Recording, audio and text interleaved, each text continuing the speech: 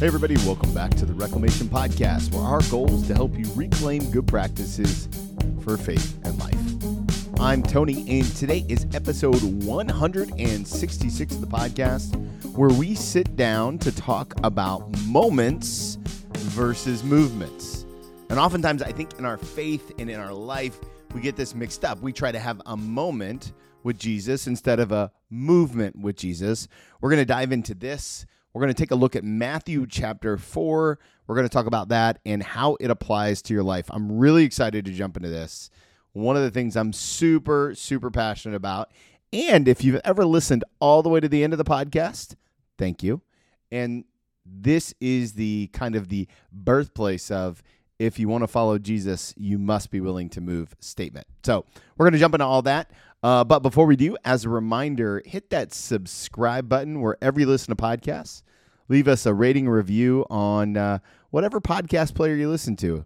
Overcast, Spotify, iTunes, anywhere you go, subscribe. If there's an opportunity to rate it. All of that goes into searchability and really helps spread the word about what God is doing in the life of this platform, which is growing every single week thanks to you. I'm so thankful. The best compliment you can give us, share this episode with a friend. One person, just one friend that's out there in the world that maybe needs to hear this message about movements versus moments. All right, so let's jump into it a little bit. I have been studying the church world for the last decade. And one of the things that I really believe, like from the depths of my soul, I believe, is that the church has done an incredible job at teaching people how to come to church and not how to follow Jesus. I'm going to say it again. The church over the last 2 decades has done an incredible job of teaching people how to come to church and not how to follow Jesus. What's the difference? The difference is oftentimes we get people to come to church based off of their pastor, based off of the music, based off of the social justice position, based off of all of the cool kids programming happening, in the building, That is way different than teaching someone to follow Jesus. Because when we teach someone how to follow Jesus, we transform their lives.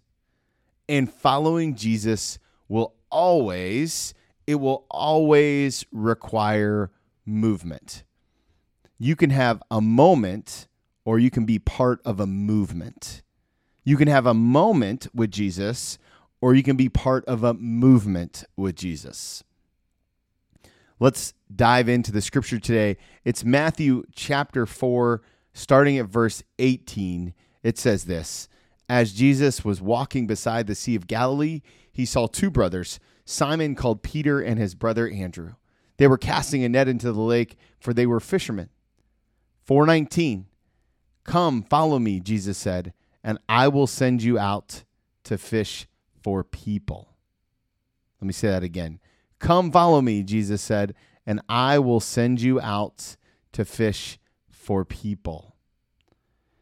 At once, listen to that, at once they left their nets and followed him. Going on from there, he saw 2 brothers, James, son of Zebedee, and his brother John. They were in the boat with their father, Zebedee, preparing their nets. Jesus called them, and immediately they left their boat and their father, and they followed him. They followed him. Friends, we really have to decide, do I want to be a part of a moment or movement? Let's jump into it a little bit more. A moment, we all have moments. We have moments with Jesus where you go to church and you feel the Spirit and it's thick and you've been super convicted, right? Maybe the pastor just delivers this incredible message, right? And that's awesome. And I love that. And you get all the feels. But then the moment you walk outside of the church, nothing actually changes. Your life doesn't change. Your actions don't change. Your heart really doesn't ever change. You had a moment with Jesus. And listen, let me tell you, if you've never had a moment with Jesus, you should have one. They're great. I love moments. But movements transform us.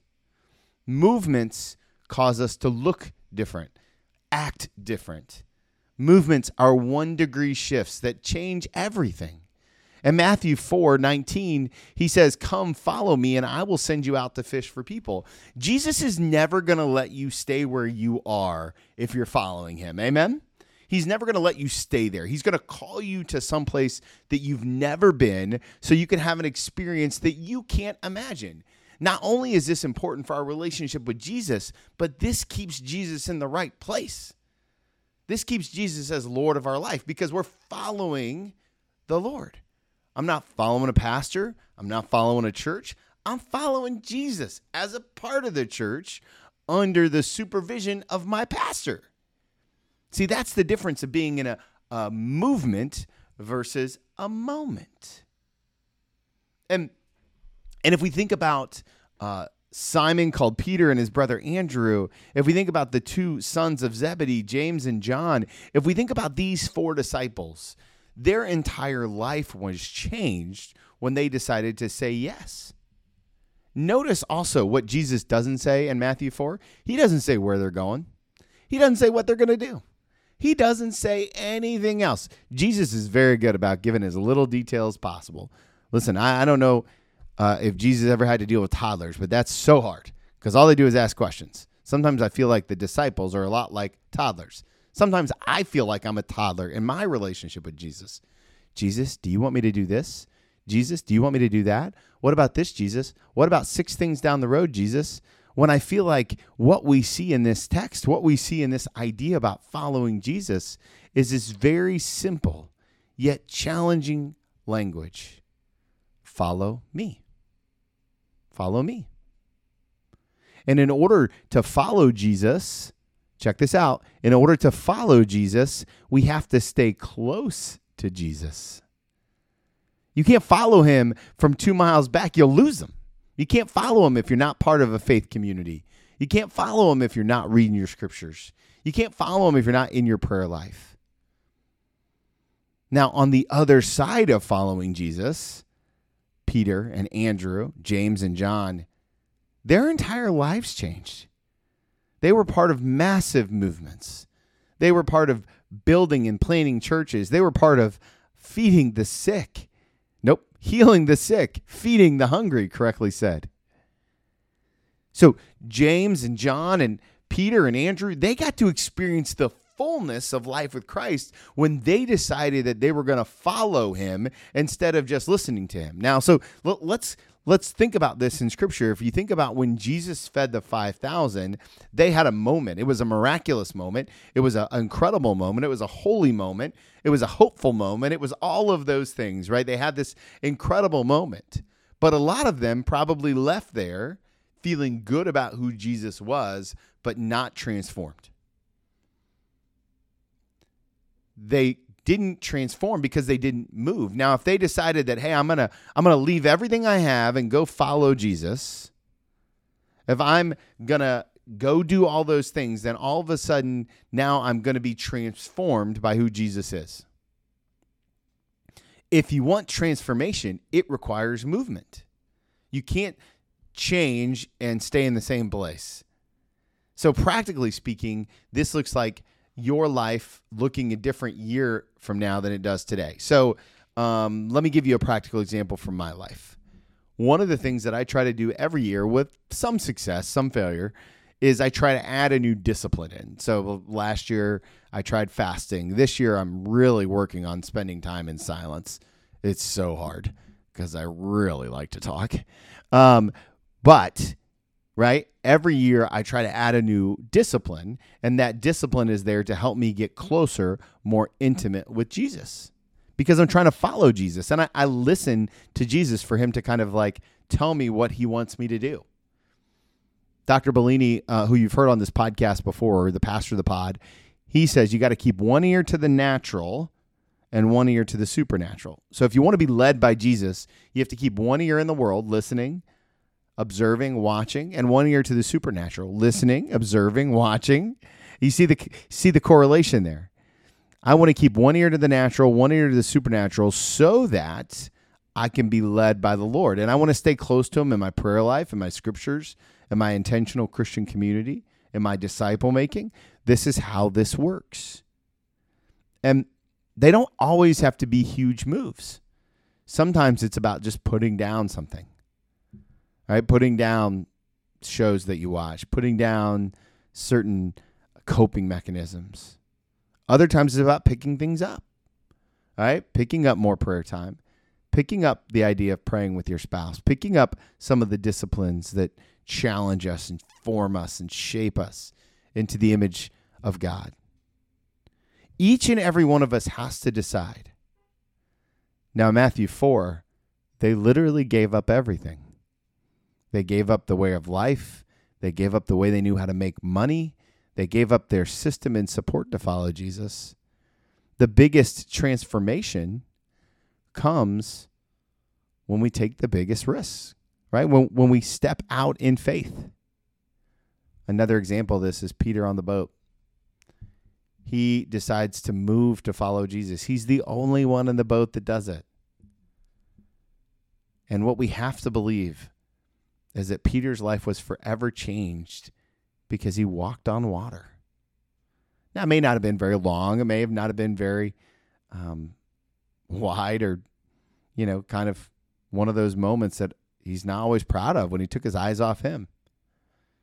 But at the end of the day, he did it. He moved. And we're called to do the same thing. There isn't a relationship in your life right now that should look the same a year from now. God created the world to move. Seasons change. Relationships grow. We grow. And when we do that, everything shifts. Everything shifts, and you should shift too. At the end of every podcast episode, I say, if you want to follow Jesus, you must be willing to move. Because sometimes I really believe that the biggest barrier to me walking with Jesus is my lack of courage to actually walk. You just got to do it. There's no sermon that's going to make you do it. There's no podcast that's going to make you do it. There's no thing that's going to make you do it. Only you have the power to do it. You're the only person I know that can make you move. Praise God for that. Friends, I'm so thankful to be on this journey with you. I hope today's little sermonette monologue podcast was helpful to you. I know I think about this kind of stuff all the time.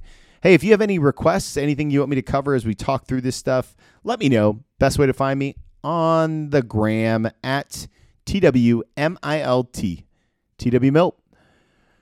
Also, don't forget to check out what God is doing through Spirit and Truth. You can learn more about them at spiritandtruth.life. You can also support this podcast by going to spiritandtruth.life/give. Maybe next week I'll talk about being a missionary and how weird that is. So lots more to come. I'm so thankful for you being a part of this experiment, this podcast, this way of life. And remember, guys, if you want to follow Jesus, say it with me, you must be willing to move.